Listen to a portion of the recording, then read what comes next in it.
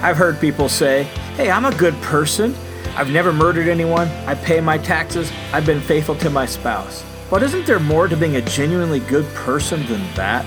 Well, it's to that topic that Jesus turns next in the Sermon on the Mount, and he begins with murder.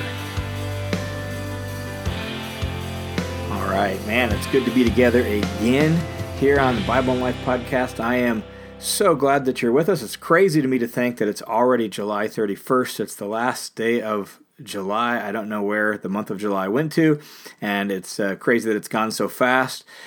But here we are, end of July, and we have got a super rich, super important passage of Scripture to look at out of the Sermon on the Mount today. We're at Matthew chapter 5, verse 21 through 26. And we're really beginning the body of the Sermon on the Mount at this point. We've worked through the Beatitudes. We've worked through our vocation to be salt and light. And then we worked through last time what really is the thesis paragraph of the Sermon on the Mount, where Jesus ends with really the main point that he wants to demonstrate throughout the Sermon on the Mount, and that's that our righteousness must surpass that of the religious leaders of his day if we want to enter into the kingdom of heaven. And so Jesus' call to us in the sermon is, his vision that he paints for us is, if you want to enjoy a genuinely good life, if you want to experience all that God has for you, then you need to have surpassing righteousness. And he intends to make us the kind of people who can do just that. Well, now, having said that in verse 20, Jesus is ready to begin really fleshing out what surpassing righteousness looks like. And he's going to do that with just a handful of illustrations out of really take an Old Testament passage and say, here's what was said then, but guess what? The vision that I have, that God has for you, is deeper and richer and more powerful than that. And so what we're going to get in the next few paragraphs of the Sermon on the Mount are illustrations of surpassing righteousness. And the first has to do with, really, I think, a very, very important and powerful truth that we need to make sure we listen to and we hear if we're followers of Jesus. If we're going to be salt and light, we need to pay very close attention to what Jesus says in Matthew 5:21 and following. Jesus says this. Here's the first example. The first example has to do with murder. He says this: "You have heard that the ancients were told, 'You shall not commit murder, and whoever commits murder shall be liable to the court.'" And this command, "you shall not murder," is one of the 10 Commandments. It's command number 6. And Jesus says, you've heard that, and that's good, that's right. And indeed, Jesus intends to uphold this particular command. In fact, he intends to take it deeper for us than that. You have heard, you shall not commit murder. Well, not murdering is good, but surpassing righteousness goes further than that. Whenever I read this text in context here, I always think of a guy by the name of Rich Pinkowski. Yep, Rich Pinkowski. He was my boss when I was in high school. I worked at Safeway in the bakery department, and I was the cleanup kid. And so I was responsible for cleaning the floors, cleaning all of the tables, all the mixers, washing all the pans. I was the cleanup kid in the bakery, and Rich Pinkowski was the baker. He was my boss. And I don't even remember the exact context of the conversation, but somewhere along the lines, Rich and I were having this conversation, and he was significantly older than I was at that point in time. I'm guessing he was probably in his 40s, and I was a teenage kid, and we were having some conversation probably about Jesus, probably about the Bible, probably about church, or something like that. And Rich said in all seriousness, well, I'm a good person, I pay my taxes, and I've never murdered anyone. And that's good. That's true. That's right. I'm glad for Rich that he pays his taxes, and I'm really glad that he's never murdered anyone. But that's really a very minimalistic view of goodness, isn't it? Isn't there more to being a genuinely good person than not killing somebody else? There is, and Jesus' vision is much deeper and much richer than that. And so if you're just going to limit yourself to that bare bones statement, you shall not murder, Jesus is like, well, no, we need surpassing righteousness. We need to get below the surface. We need to deal with the root of murder.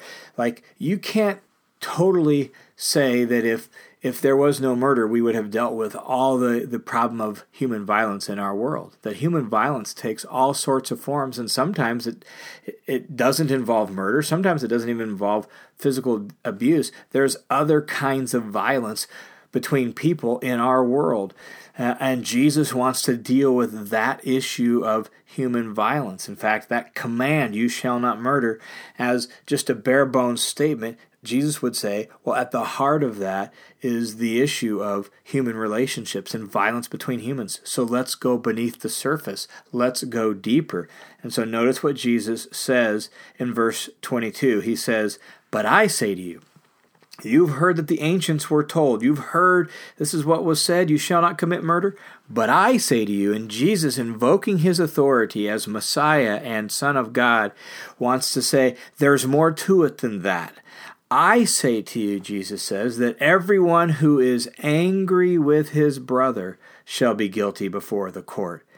Not just if you murder somebody, but if you're angry with your brother or your sister, your fellow human, you shall be guilty before the court. That there is guilt before God if you're angry with your brother. Have you ever been angry with anyone? Have you ever thought harsh things, said harsh things, envisioned doing harsh things? Have you ever wanted to hurt somebody because you were so angry? Well, that's the root of murder. And Jesus says that has to be dealt with if we're going to really fully and completely obey the command, you shall not murder. You want to understand what the command means? You want to really be true to God's law? Well, have you ever been angry?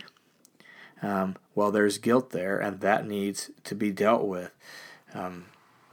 Jesus wants our righteousness to go beyond just not murdering to let's deal with the root. Let's deal with anger. And we all know how destructive anger is. And we all know that there is like on a continuum, there is a connection between anger and even murder. In fact, when I was growing up, just to be totally transparent and honest with you, when I was growing up, I had a very, very bad temper, and I could get really angry. Most people never saw it. It didn't show up really at school or anything like that. It showed up at home, particularly towards my brother and my sister, and I could get incredibly angry, and I would get angry, and I would yell, and I would get mad, and I would get very frustrated with people, and my veins would pop out of my forehead and my neck. And my sister always used to say, he's going to grow up to be a murderer, because I would get so angry. We know there's a connection between anger and murder. We know that they're on the same continuum. That me having a temper and my sister saying that, she could make that connection because we recognize that anger is the root of murder, and Jesus wants to deal with that root. And so he says, I say to you, everyone who's angry with his brother, well, he's guilty too. He has violated God's intent, God's command. Then he goes on and he says this. He says, whoever shall say to his brother, Raka, shall be guilty before the Supreme Court. And whoever shall say, you fool, shall be guilty enough to go into the fire of hell. Now let's just pause for a second and reflect on what Jesus is getting at. He's already mentioned anger. Well, what is Raka, and what does you fool have to do with it? Well, Raka was an Aramaic term of contempt. It was the kind of thing that someone would say when they were really frustrated or angry with each other. And so you may have never been tempted to say Raka, but my guess is if you're anything like the rest of us, you have been tempted to think or say mean-spirited, harsh things to people. You have said or you've been tempted to say derogatory, mean-spirited things about people. Well, that's Raka. It's a term of contempt. When you're mad, you're angry, or when you're really frustrated, or when you're resentful towards somebody, and you say something that runs them down and tears down their personhood, that's Raka. Literally, it means something like empty head, or something like that. Maybe a rough equivalent in our day and age would be like, you stupid idiot, right? Like, we're tempted to say those things. You stupid idiot. Well, Jesus says, everyone who says something like that shall be guilty enough to go into the fire of hell. That's challenging, isn't it? Because that speaks right to where every single one of us live. So, I've been a good person. I've never murdered anyone. Well, Jesus has just taken it a whole lot deeper and says, well, have you been angry? Have you ever thought or said harsh things about another person? Well, there's guilt there, and that needs to be addressed. That needs to be dealt with. That's the heart of the law. If you have ever been angry or contemptuous towards another person, then you're guilty before God. And Jesus wants to deal with that. Jesus wants to remove that as well. What Jesus does next in this section of the Sermon on the Mount is he then gives two illustrations to make really one particular point. Basically, what Jesus is saying by these next two illustrations is, if you want to deal with anger, you need to be quick to reconcile. You need to be quick to work things out with people. And he just kind of gives two really broad general illustrations from his context that made sense in his social context. The first illustration is the picture of worship. He pictures somebody at the temple getting ready to worship God, and he's emphasizing how serious this issue of broken human relationships, fractured human relationships are by this illustration. This is what he says. If therefore you're presenting your offering at the altar, so there you are in the temple, you're getting ready to offer a sacrifice to God. In their religious and cultural context, it was a daily occurrence. And so appealing to that, there you are in the midst of worshiping God. And while you're there, he says, you remember that your brother has something against you, that you have done something to offend or harm or wrong your brother. What Jesus says then is this: leave your offering right there. Stop, push, pause. Don't go any further with your worship. Leave your offering there before the altar and go your way and find your brother. And first, he says, be reconciled to your brother and then come and present your offering. How important is it to God that we learn to repair damaged relationships? We learn to ask for forgiveness. We learn to reconcile. How important is it? Well, it's so important that Jesus says, push pause on your worship, go reconcile with your brother if at all possible, then come and re-engage in your worship. Or the second illustration Jesus gives in verse 25 is this. He pictures like some sort of civil course or civil case. There's a something that's happened and someone's bringing a civil case against you, and he says this: make friends quickly, reconcile quickly, work out your differences, come to some resolution quickly with your opponent at law while you're with him on the way, in order that your opponent doesn't deliver you to the judge and the judge to the officer and you're thrown into prison. Truly I say to you, you shall not come out of there until you've paid up the last cent, until you've worked things out and made restitution for whatever the problem was. Jesus says, look, just be quick to work it out. He just pulls these two illustrations out, and our situation may look different, but the point is so powerful and so important. If you want to deal with anger, you need to be quick to reconcile. That is a key part of dealing with anger, is not holding a grudge, not holding hostility, being willing to own that maybe your brother has something against you and going apologizing for it and asking for forgiveness and working it out. Or even your opponent at law, how can we work this out? And be willing to own your part of it, be willing to engage in a reconciliation process. Deal with that so anger doesn't sit there and fester and grow. If we want to deal with anger, we need to be quick to reconcile. Well, what Jesus has then just taught us in this section of the Sermon on the Mount is, if we really want to honor God and be true to his commands, then we're going to have to deal with our anger and contempt. We're going to have to eliminate that. And we know from reading the rest of Jesus' teaching and the rest of the New Testament that just controlling your anger is not enough. That's not what Jesus' vision is. Jesus, when he raises to the level of our consciousness that we often have a problem with anger, He's not just saying, well, so control your anger. What you see in these illustrations is, no, you need to go the next step and actually be a peacemaker, be a person who works for reconciliation and peace. In other words, you and I need to have a heart that's full of grace and peace towards people. And if we do that, anger, contempt, and murder aren't going to be a problem for us. And that's Jesus' vision. Not merely to don't be angry, not merely that, but what Jesus really wants to have happen for us is to have our heart be full of grace, peace, and patience towards our brother. So how can you do that? Let me just talk a little bit about the how side of this for just a couple minutes.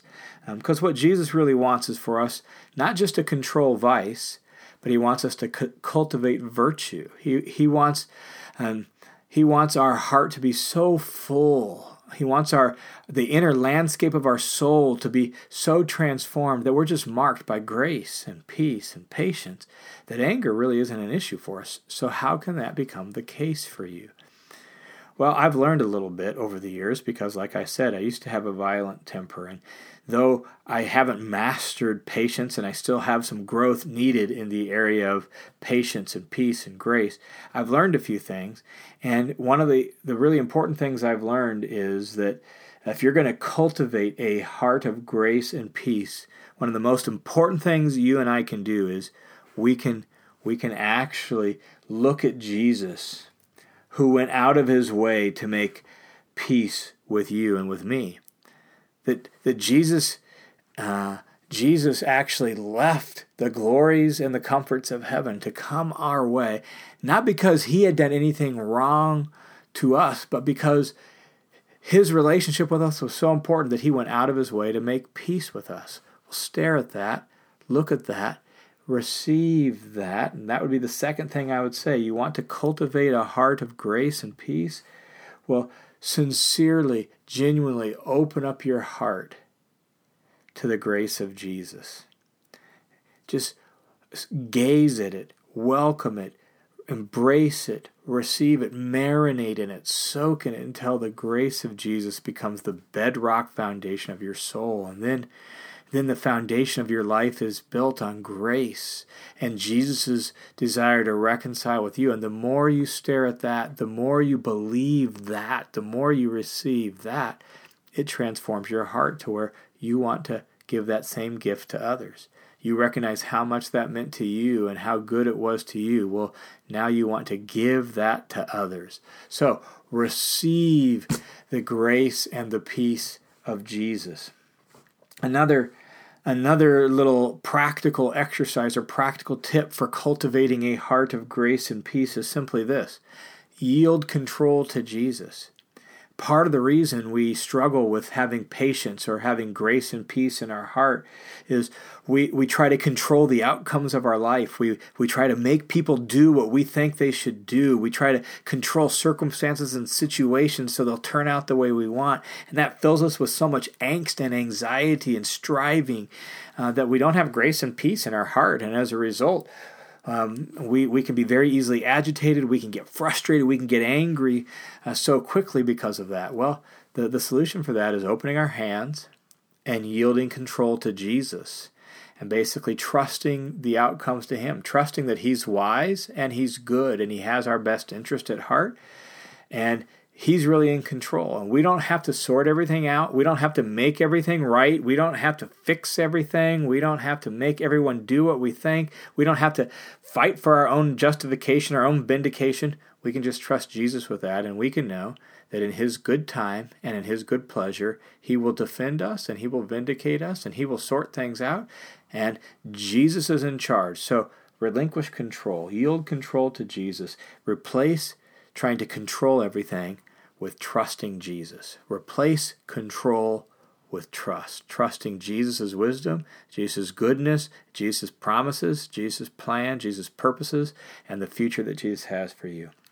Another very, very practical, simple little practical thing that'll help you have more of a heart of grace and peace is to look at your schedule and create margin in your schedule.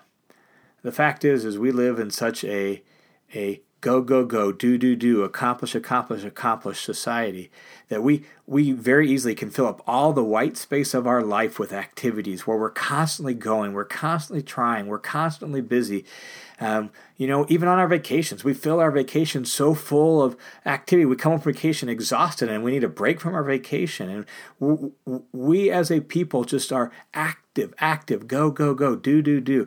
And then often that comes with accomplish. And there's a lot of reasons for that. Well, if we'll just learn to say, you know what, I'm not going to fill every ounce of my schedule and every ounce of my time with stuff. I'm going to create margin in my life. Well, now all of a sudden, there's opportunity for grace and peace to seep into that. We won't be running here and there. And so look at your schedule, create some margin, allow for some margin in your life. One of the really important parts of that is actually carve out time for silence, stillness, and solitude in your life where you can be quiet and you can sit before God. You can welcome His presence and His grace into your life. You can remember what things really matter. You can get some perspective. And that can be big moments of silence and solitude, like where maybe like a friend of mine who just in a couple of weeks is going to go to a monastery a couple hours away, and you could just have a couple days of silence and solitude. But also we need some daily solitude, some daily moments where you start your day with a little bit of peace and quiet and stillness before God, or you end your day that way, or even in the midst of a busy day, you find a moment just to catch 3, 4, 5 minutes to just quiet yourself down. And that creates some stillness in your soul, which will help grant grace and peace. And so it's not enough just to avoid murder. If we want to actually be the kind of people Jesus is calling us to be and really be salt and light in this world, well, then we need to cultivate a heart of peace so that we're not even marked by anger. And anger is an exception in our life. And peace and patience and grace is the norm. And so, as followers of Jesus, I urge you to take a look at your heart, what's going on the inside, and develop a plan for cultivating a heart of grace and peace so that anger and contempt are taken care of, and the root of murder and human violence that can sometimes work its way into all our lives and all our souls is eliminated from your life. All right, that's it for today on this episode of Bible and Life. Thank you so much for joining me today. As always, I'd love to connect with you. So if you haven't already, find me on Facebook and Instagram. I'd love to connect with you there and just get to know you a little bit that way. So you can follow me on Facebook and on Instagram.